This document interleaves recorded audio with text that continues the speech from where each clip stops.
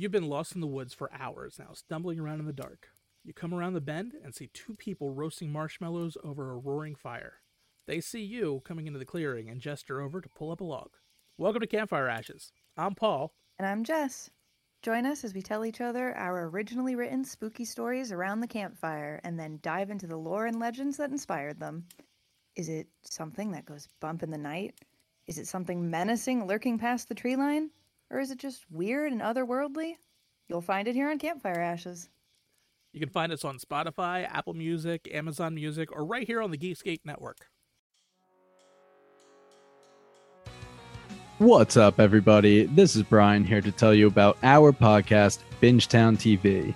Our hosts include 7 best friends with a love for all things television. We cover a range of genres with a focus on fantasy and sci-fi, but also dip our feet into drama, horror, comedy, and pretty much anything we think is good television. We use the traditional deep dive formula for new live shows that are released week to week, but our calling card is our Rooks and Vets and Pitchtown TV series. Rooks and Vets pairs 2 of our hosts that have seen a show with 2 of our hosts that have not seen a show. Pitchtown TV is when we have a special guest pitch us a show by having us watch the pilot and trying to convince us to watch the rest. If you're craving more content on some of your favorite TV shows, then you should listen to Bingetown TV. Find us on our website at bingetowntv.com, the Apple Podcast app, Spotify, or wherever else you may find your podcast. You've been lost in the woods for hours now, stumbling around in the dark. You come around the bend and see 2 people roasting marshmallows over a roaring fire. They see you coming into the clearing and gesture over to pull up a log. Welcome to Campfire Ashes. I'm Paul. And I'm Jess.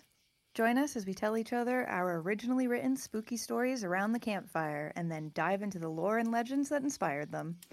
Is it something that goes bump in the night? Is it something menacing lurking past the tree line? Or is it just weird and otherworldly? You'll find it here on Campfire Ashes. You can find us on Spotify, Apple Music, Amazon Music, or right here on the Geekscape Network. Hey, do you have an idea for a podcast but don't know where to start? Or do you have an already existing podcast that you want to take to the next level? Well, check out WeKnowPodcasting.com. From concept development to theme music to editing to logos, WeKnowPodcasting.com is a one-stop shop for all things pod. Don't hesitate to hit us up. We're very nice.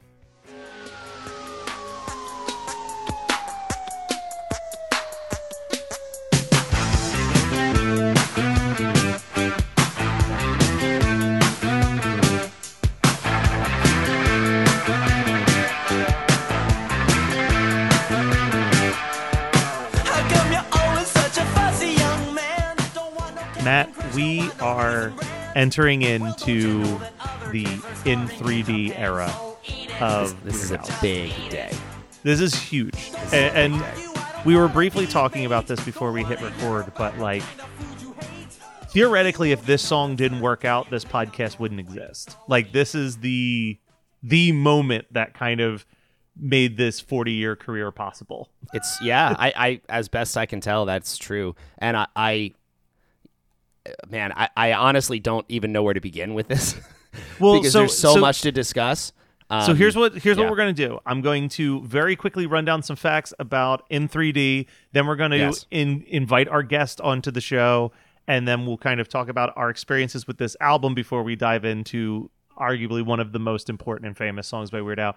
But in 3D, it was recorded between the months of October and December in 1983. It was his follow-up to his only modestly successful debut album.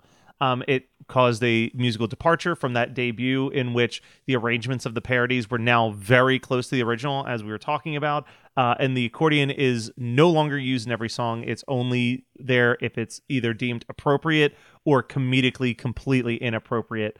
And it is notable for being the first of his albums to include a polka medley that appeared on pretty much every album after this, with like 1 or 2 exceptions. It was met with positive reviews, peaked at 17 on the Billboard charts for album sales. It was named one of the top 10 albums of the year by People magazine. Wow. And in 2011, Spin magazine even named it the 17th greatest comedy album of all time.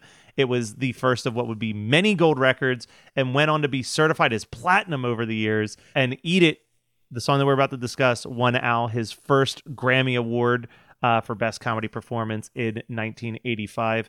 And we are joined by our mutual friend, the reason you and I even know each other, Yes. Chris Fafalios of Punchline, One Hit Thunder, Krista Makes a Podcast, and various other great bands and or musical podcasts. A mogul. Thanks for having me, guys. I've listened to every episode of Weird Algorithm, and I'm glad to finally be here for such a landmark episode. Thanks for having me on this one. Of course. What is your attachment with Weird Al from throughout your life? Well, speaking of Eat It specifically, and I'm sure you guys are going to say this 50 times on this podcast, maybe more than that.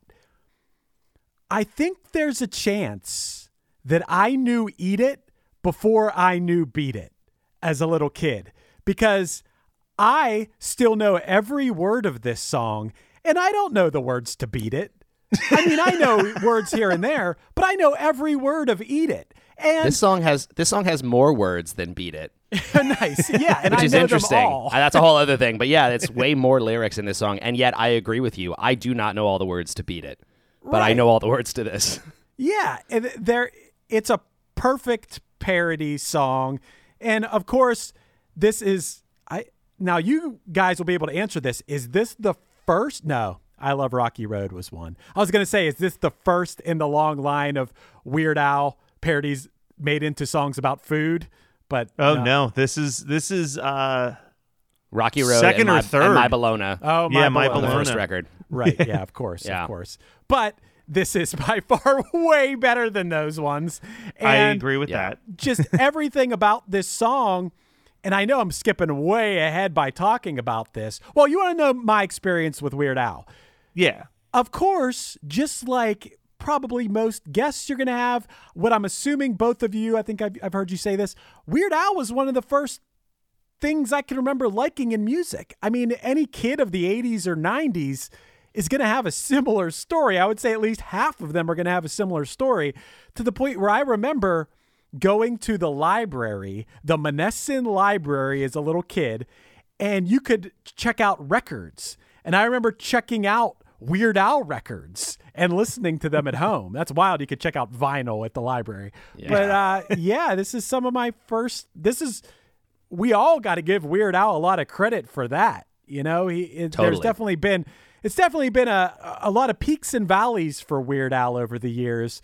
But I think now, I just said this recently, that Weird Al should be put, you know who else I put on this pedestal? I put Tony Hawk recently on this pedestal. But you have these people, Mr. Rogers, Dolly Parton, LeVar Burton, Steve Irwin. I think Weird Al's on that pedestal. I think Tony Hawk's on that pedestal. Of these people, they're just like, they've done so much good in the world. Oh, yeah. You know? I throw Bob Ross up in there. I throw Jim Henson in there as well. Like Sure. just Yeah, artists whose contributions like truly defined a generation. yes, Yeah. their contributions defined a generation, and I think what puts them on that pedestal as well is that at the end of the day, whatever art they were creating, 9 times out of 10, kindness was the biggest message that they were trying to bring. Like Al, maybe not so much. Al leans into the darkness in his songs, but you hear any interview with him, and he just wants people to be happy. You know what I mean? Like it's this overall arcing goal of like, let's just make people smile. Like Yeah. what is so wrong with bringing joy to people? Yeah, he's like the most humble dude ever. Obviously, there's been some questionable songs. I mean, I think that he has been pretty mean in some songs in the past. I'm sure you guys would Oh, agree. yeah. You're going to be coming up to another Michael Jackson parody, which is actually pretty mean in a lot of ways, you know? I know that maybe that's me being oversensitive. Obviously, I liked it at the time, but now when I look back on it, I'm like, but Eat It, I don't think is necessarily mean. When it comes to Eat It, how iconic this song is, that I know this is something we were going to talk about, but that in the past couple years at the start of the pandemic, making fun of the Gal Gadot Imagine thing, that David Cross got my a bunch God. of celebrities I together to do a parody of that, of Eat It. And I mean, it had everybody in it. I mean, Bob Odenkirk, Fred Armisen, Sarah Silverman. It really, the the full gamut of like funny people got together and did a real sincere version of Eat It. And I thought that was awesome. It just goes to show the legacy of this song, I think. Yeah. Oh, 100%. And I did have that written down in my notes that is really, really funny. Also, before we dive into Eat It a little bit deeper, I do want to know right now at this point in time, obviously I still have to re-listen to this episode this album for all the other episodes, but where does In 3D in your memory banks, is this an album that you really, really liked growing up? Was this kind of one of the ones that you didn't play nearly as much as others? For me, it's all a big mess. I gotta admit, like, I love Weird Al as much as anyone else, but I don't know what songs are on what albums. I wouldn't have known this was on In 3D. I think the one album that I do know is Dare to Be Stupid is its own album, right? Yes. Yeah. Okay. Yeah, that's one where I could probably name a bunch of the songs that were on it, but everything else is kind of just a jumble for me. So I gotta tap out on this question. Yeah. But I'm sure I'm sure you guys know the albums front to back. Oh yeah. Especially as a kid, this was another one that I heard on the Food album, the compilation record that came out of all of his food songs, and then best ofs. Like I don't think I heard In 3D in full until I was. Probably my late teens, actually. So this was the last one I owned. Was it really? This was one of the last Al releases that I ever purchased. I just pulled it up. This one's terrible. This is not a good Weird Al album. The only other good song on this one that I see, it's going to be a rough one. The only other good song I see on here is I Lost on Jeopardy, which is another example. I didn't know the original. I only knew I Lost on Jeopardy, which I like that one. Right. But the rest of this, the Brady Bunch, that's such a bad Weird Al song. We discussed that briefly on One Hit Thunder. We actually did already talk about that a little. There's okay, well, I disagree with you. There are some other really good songs on this record, but there are also a couple there are a couple that are not amazing. I think that this is and this might be a reoccurring theme. I think that this is a prime album where the originals definitely outshine the parodies in a big way. Because I remember when I did check this out, and I think it might also be that he's covering a lot of the artists who I loved at that time. Yeah. So like him doing like a B-52s or like a couple albums later, he does a Talking Heads song as well. But whenever he's dabbling in the new wave stuff, I think he does a very good job with that genre. Yeah, I agree. Yeah, I mean, I think his like new wave style pieces and things, I think that he's written some of the best songs, just not parody songs, not style piece songs, just some of the best songs. Like this is for another episode, but I think he wrote the best Devo song. Yeah. So, let me double check this, but at one point for the Geekscape website, I did a definitive ranking of the Weird Al releases, and I do think I put this very low. Yeah. on my list. Because wow, that's interesting. I think I might like this record more than either of you. I would say of all of his albums, like in full, I think this is in the top half. I mean, this isn't me talking shit either. I think he just progressively got better and better and more elaborate and more creative as time went. I mean, like anybody. He has definitely improved, and he is still here on this record all over the place. You can hear him sort of still finding his footing. Right. There are like a bunch of songs on this record that are particularly dear to me. Well, when it comes to this song, one thing I've heard you guys talk about in those early Al episodes is that the hand noises are here. Yeah, they are.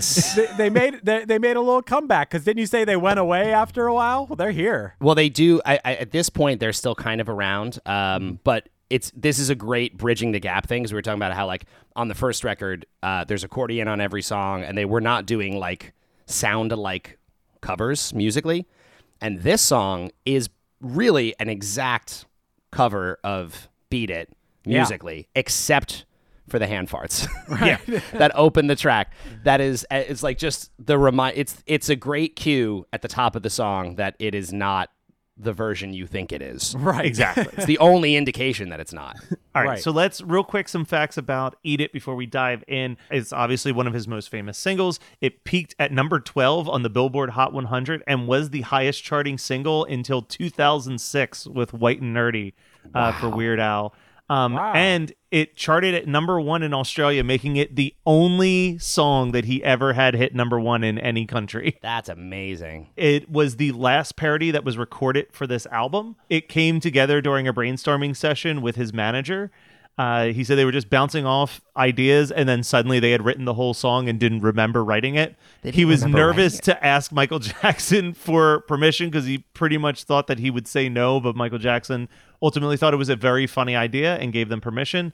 The only thing that's really different about the song is that it's set in a different key to match Al's singing, and that the Eddie Van Halen guitar solo is now played by Rick Derringer on the recorded album. Obviously, Jim West plays it when it's live. Until Smells Like Nirvana, this was his only top 40 hit. Wow. Can I point out 2 very important things that you left out there? Sure. You mentioned that it reached number 1 in Australia. Well, what I thought was even more impressive is that on the ARIA charts, which are like the, I think it's Australia and New Zealand, the ARIA, that's like the ARIA area. Eat It hit number 1, but Beat It only went to number 3, meaning Eat It was a bigger song than Beat It in Australia and New Zealand. And that is incredible. That's incredible. That is fantastic. And then one last thing, both Eat It and Fat have since been removed from Al's set list for the most part. At least it was during the Strings Attached tour in the wake of the documentary that HBO had released, Leaving Neverland.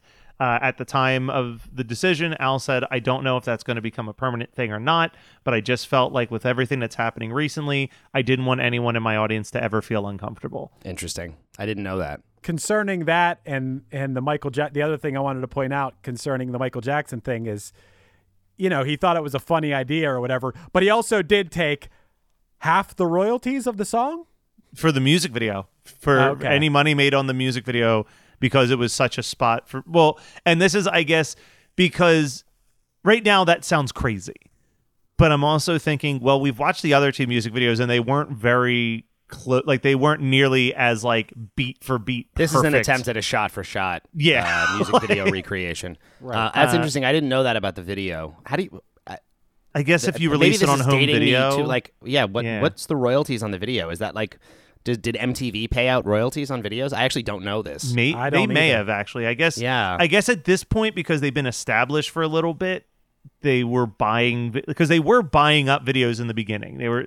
And that's why, if you've done what I did, which was sit and rewatch the first 24 hours of MTV, which I don't recommend doing, it's a lot of like shitty Top of the Pops or like Midnight Special things, because there was like 8 bands that had made music videos up to that point, and they were just like buying whatever they could to create the idea of a music video. And it's weird to think that even with MTV not playing videos and like the age of the internet, like bands still do make music videos. Like MTV kind of created it, but it has pushed forward beyond MTV into like YouTube and TikToks or whatever else you want to. Yeah, no, it's its own art form. Again, it's just because of how much it's changed. The idea of like, let's split the royalties on this video is like, that just doesn't even compute to me. It's like, that makes no sense. Like you lose money on a video. Yeah. That's always what you do. You never make money on a video. Yeah. It's like buying a car. The second you're not making money on a music video. I don't know how you would ever, you think of it as just promotion. I would say OK Go is the only band in history to make money on a music video since they made that for like $200. Right. Yeah, I guess at that point it was a thing. And now that I'm thinking about it, like they must have paid some royalty out. It's still a performance of a track. So it's interesting. I don't know. Weird Al really stepped into the role. Somebody was gonna do this. MTV's around. Think about it. Saturday Night Live comedy shows, doing impressions, parodies. That's been a thing that's been around forever that people did. And just with the dawn of MTV, Weird Al was just there. He was the guy doing it, right? Yeah. Like someone was going to do it. I'm glad right it was place, right Al. time. Yeah, totally. And let's dive into the lyrics a little bit, because like you said, you guys know these words better than than any of us would know the words to Eat It. But even just that opening line, I think, is so iconic. The "How come you're always such a fussy young man? Don't want no Captain Crunch, don't want no Raisin Bran." Yeah. Great opening line. Well, don't you know that other kids are starving in Japan, so eat it.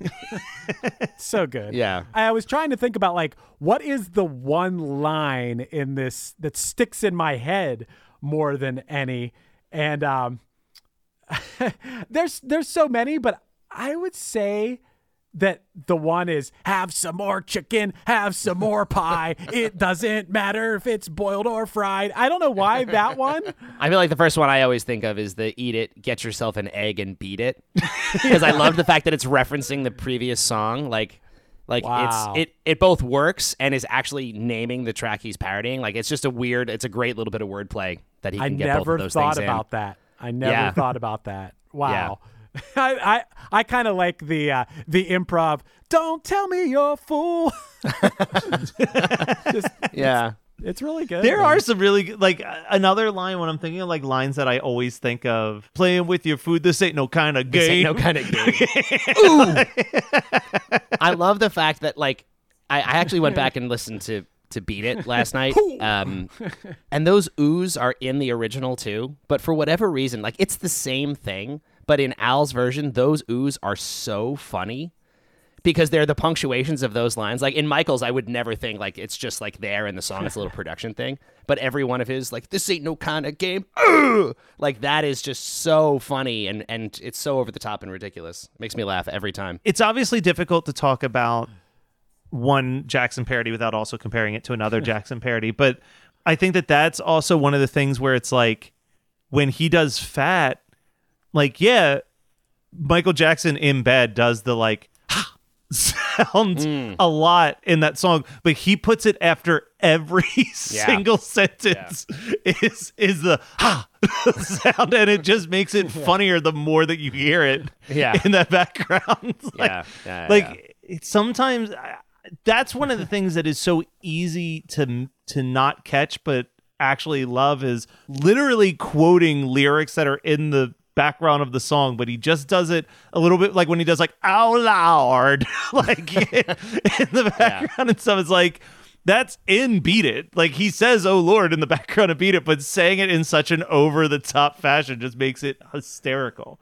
Yeah, you don't realize it's funny until he points it out. Yeah, that's part of his gift. And this video, we've watched Ricky and I Love Rocky Road, and there's something about the low budgetness of those videos that makes them very charming to watch. But this one is like, it's so impressive in both how out there it gets and like how close they play to the actual source material, because I don't think, when I think of like Ricky and I Love Rocky Road, as weird as those videos can be, there's nothing like the dude ripping a lady's head off to kiss it, or the random alien that shows up for no reason to spy on Al in his bedroom. Like, I had forgotten about the lady's head getting ripped off. That really made me laugh. That is such a weird little, like, just, it's just so him. Such a strange, like, random choice to make.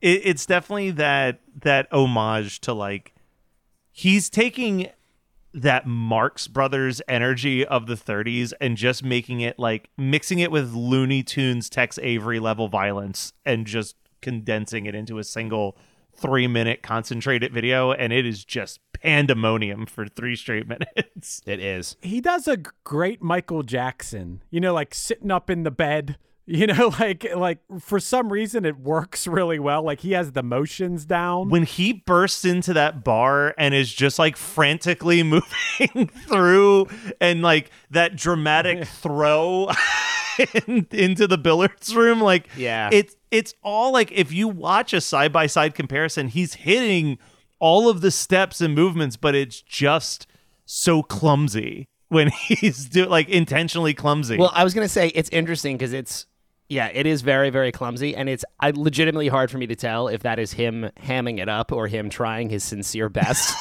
But either way, it's great. Like, it's so, like, because it's every one of Michael's moves is there, but it's just, like, oddly, like, he's, like, marionette strings, like trying to keep up with it all. Yeah, it's just all like amplified a little bit. Like in that scene with the billiards room, the other thing I love is like the pan in where it's just like eat it, eat it, eat it, and the camera's panning into him, and he has this bizarre like one eye is shut and he's like squinting like a pirate face into the camera, and then does the and fogs up the lens. Yeah, I was going to comment on that. That's such a minor detail. So I'm glad good. you picked up on that. So well, good. I think the moment where whoever, I imagine Al's writing these videos, he probably has help, but I imagine he's coming up with most of the gags and everything.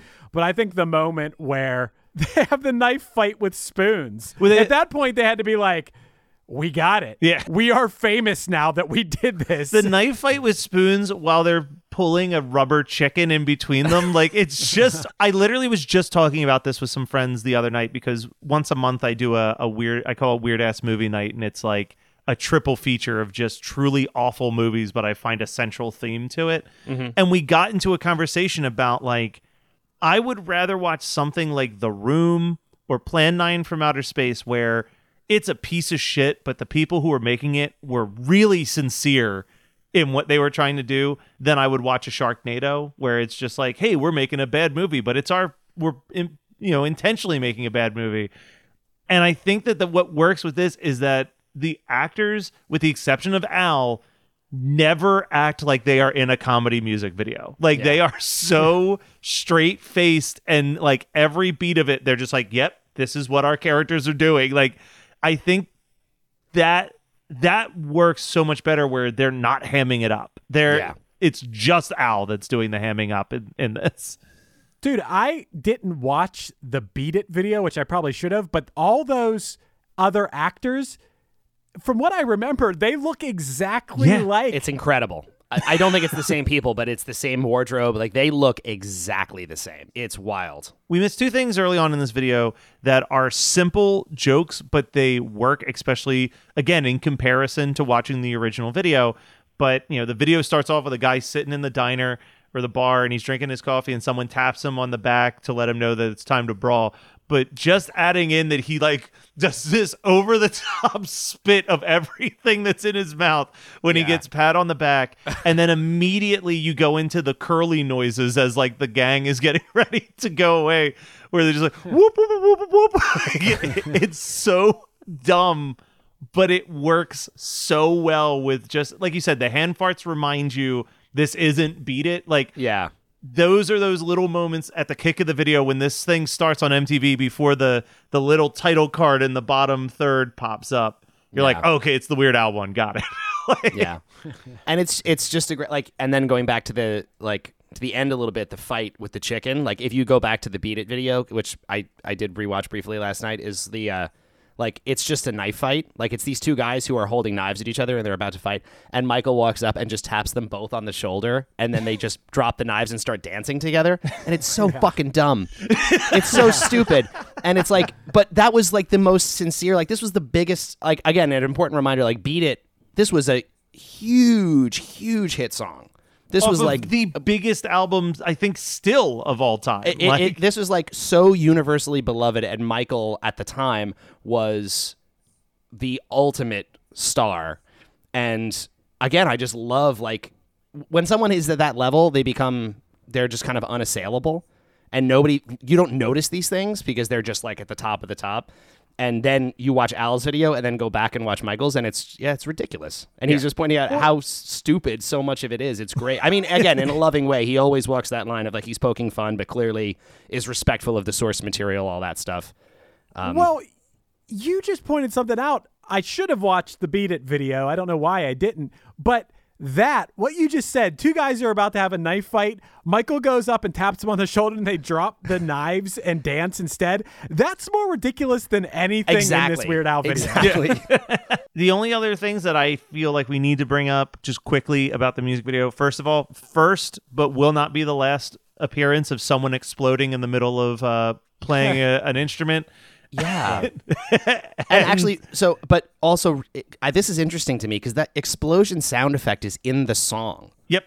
It's in the video, but it's also in the song, which, like, I don't did they do the video? They didn't do the video first. Like, no, was it an audio joke as well that the solo made this person explode? It seems like such a video afterthought, but it's actually in the track. Another, like, one of the only differences between Michael's version and because that's pretty. Al's. Rick It's Derringer loud. does a pretty good matchup of Eddie Van Halen's solo, and then the other thing is just Beat It may have been a big song, but Thriller was still out there, so you had to get that little Thriller homage in the very final shot. Yeah, that was confusing. It's that was super like, confusing. I don't get it. It's the wrong video. It's the wrong video, and it also references, like, I don't know what it's even like. It's very odd. Like, I don't love that decision, honestly, because I don't get. It seems like it's teasing. Like, in the Thriller video, obviously that's what Michael does at the end of the Thriller video, but that makes sense. Yeah, because he's a demon as well. He's been gaslighting spoilers this girl for the all Thriller night. video, but in this one, like, Al going through all of the Eat It stuff and then looking like a demon. I don't know. Is he supposed to look like an alien? Is it a reference to the alien from earlier? I was going to say, we can't say, hey, the eyes are confusing and not talk about the alien. That makes even less sense when it shows up in this. I have been curious about the alien my entire life because it's not even like it's a cheap prop. That looks like a very expensive alien costume. It does. And side note, I did look, and apparently the alien is Bermuda Schwartz. Is in the alien costume. Perfect. But again, you couldn't tell it was him. He's completely.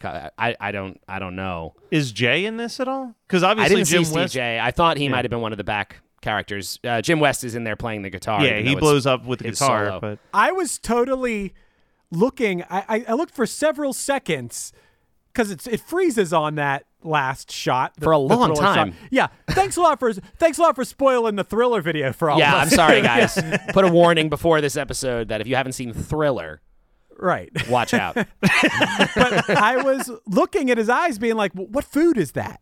Like those could have been eggs. That's those what could I have been thought like too. over easy Yeah. eggs. Yeah, hamburgers in his eyes or something. Like, that would have made Sure. so much more sense. It's really weird. I don't know. Like, here's my theory.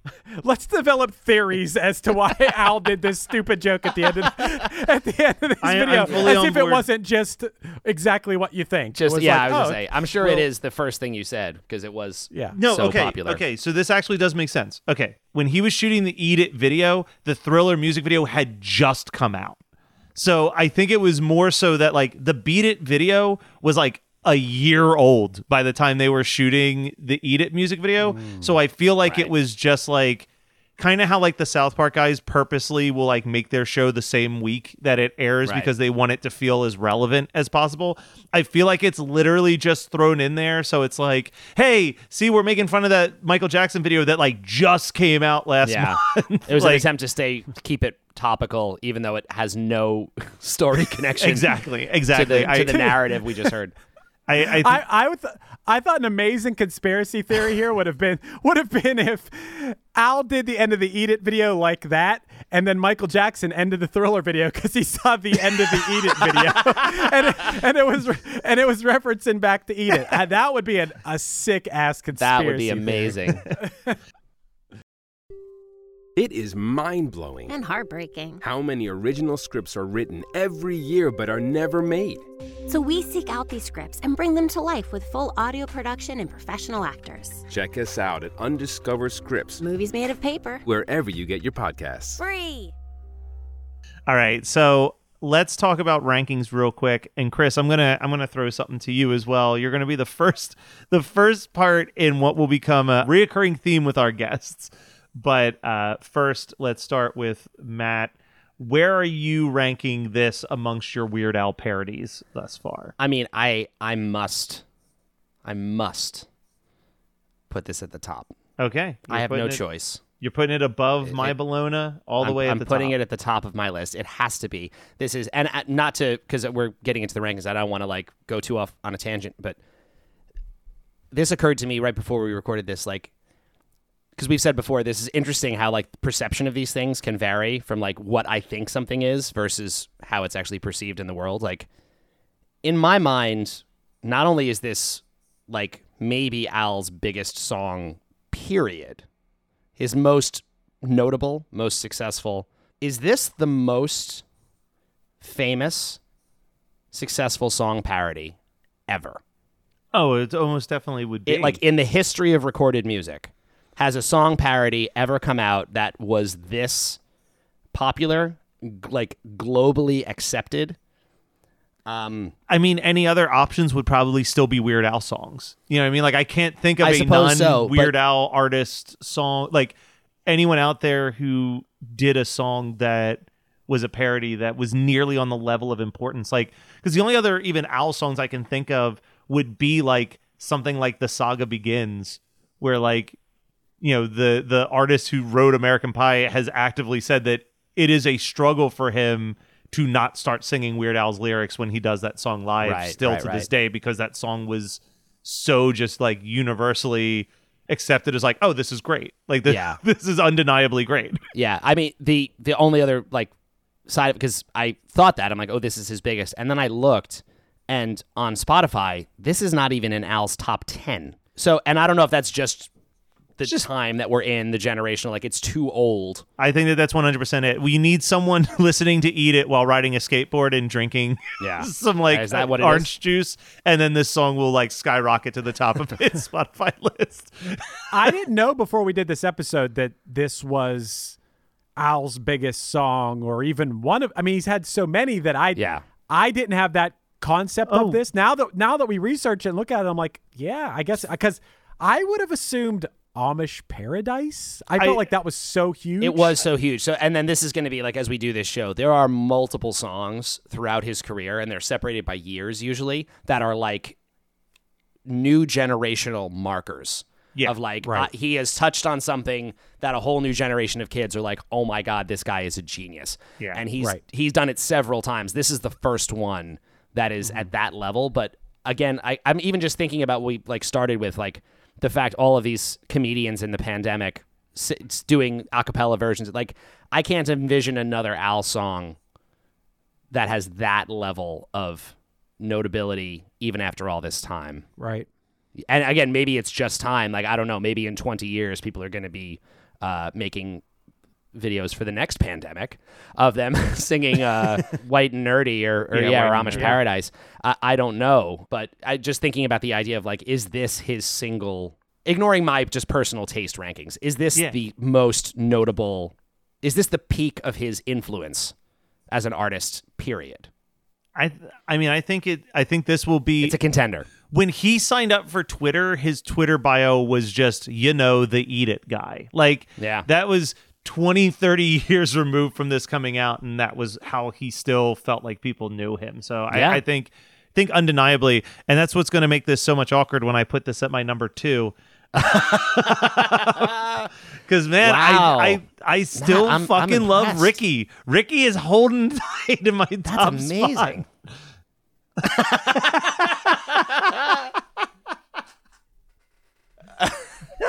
Get the hell out of here.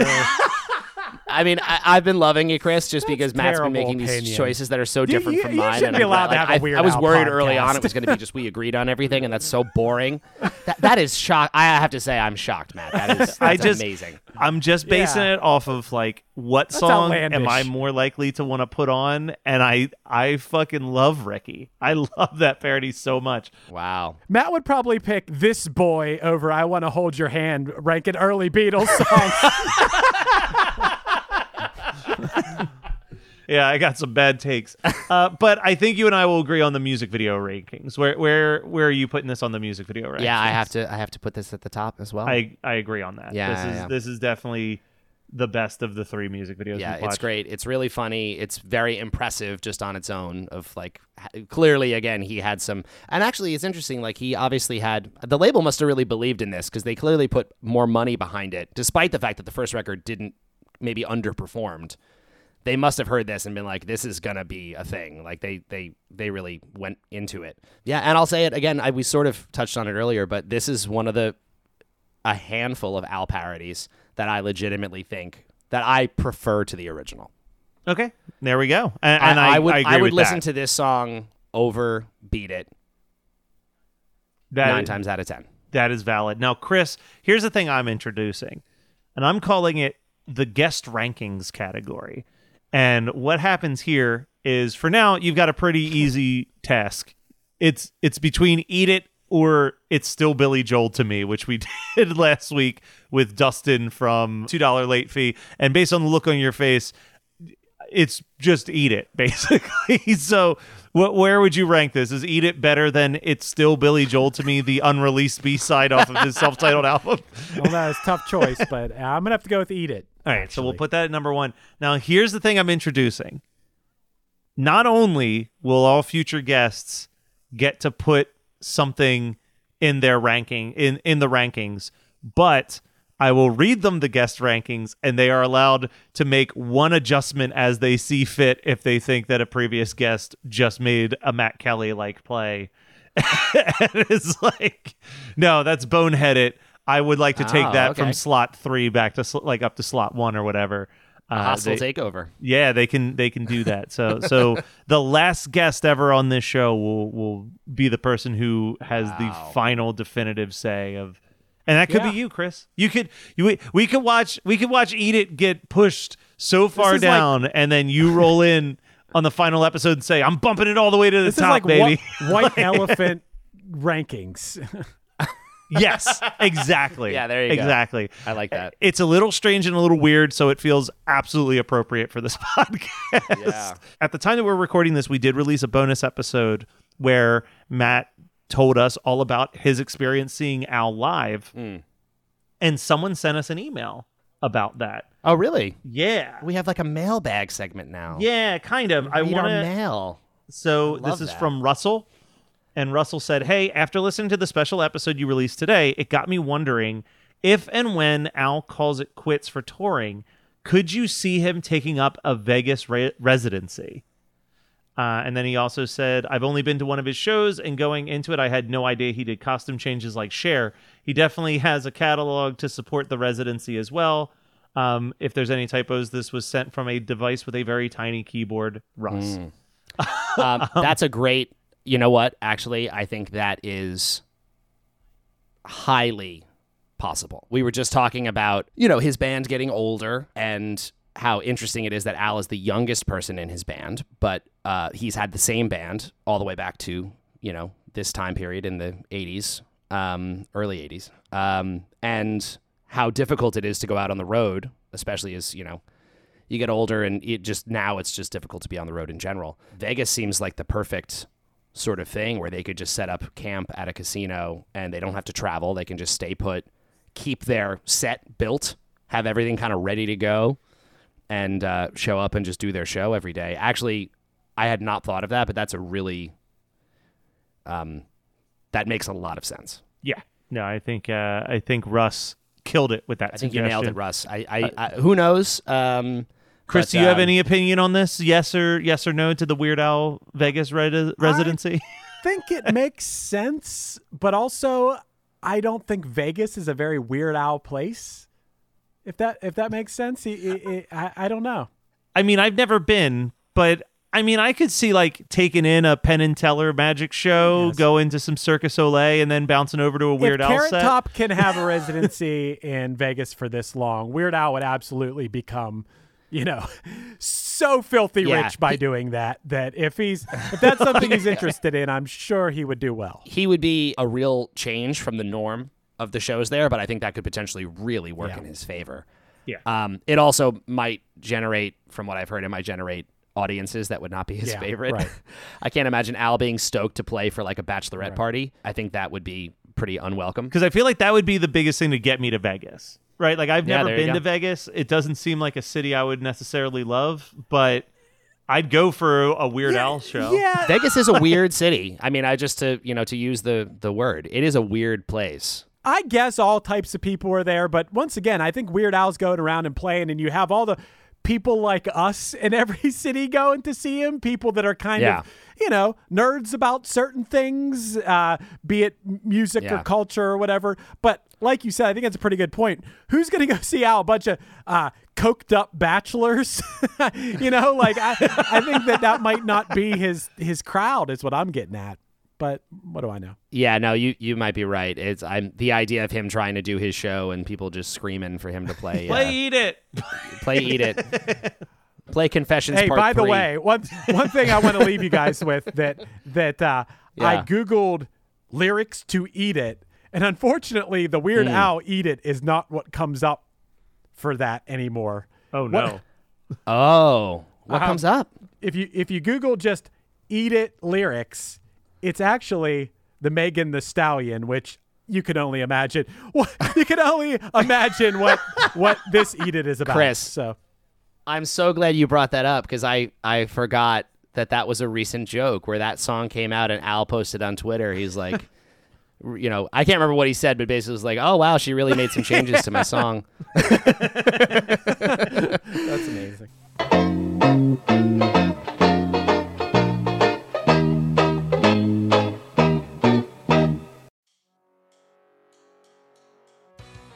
What's up, everybody? This is Brian here to tell you about our podcast, Bingetown TV. Our hosts include 7 best friends with a love for all things television. We cover a range of genres with a focus on fantasy and sci-fi, but also dip our feet into drama, horror, comedy, and pretty much anything we think is good television. We use the traditional deep dive formula for new live shows that are released week to week, but our calling card is our Rooks and Vets and Pitchtown TV series. Rooks and Vets pairs 2 of our hosts that have seen a show with 2 of our hosts that have not seen a show. Pitchtown TV is when we have a special guest pitch us a show by having us watch the pilot and trying to convince us to watch the rest. If you're craving more content on some of your favorite TV shows, then you should listen to Bingetown TV. Find us on our website at bingetowntv.com, the Apple Podcast app, Spotify, or wherever else you may find your podcast. You've been lost in the woods for hours now, stumbling around in the dark. You come around the bend and see 2 people roasting marshmallows over a roaring fire. They see you coming into the clearing and gesture over to pull up a log. Welcome to Campfire Ashes. I'm Paul. And I'm Jess. Join us as we tell each other our originally written spooky stories around the campfire and then dive into the lore and legends that inspired them. Is it something that goes bump in the night? Is it something menacing lurking past the tree line? Or is it just weird and otherworldly? You'll find it here on Campfire Ashes. You can find us on Spotify, Apple Music, Amazon Music, or right here on the Geekscape Network. What's up, everybody? This is Brian here to tell you about our podcast, Bingetown TV. Our hosts include 7 best friends with a love for all things television. We cover a range of genres with a focus on fantasy and sci-fi, but also dip our feet into drama, horror, comedy, and pretty much anything we think is good television. We use the traditional deep dive formula for new live shows that are released week to week, but our calling card is our Rooks and Vets and Pitchtown TV series. Rooks and Vets pairs 2 of our hosts that have seen a show with 2 of our hosts that have not seen a show. Pitchtown TV is when we have a special guest pitch us a show by having us watch the pilot and trying to convince us to watch the rest. If you're craving more content on some of your favorite TV shows, then you should listen to Bingetown TV. Find us on our website at bingetowntv.com, the Apple Podcast app, Spotify, or wherever else you may find your podcast. You're listening to the Geekscape Network.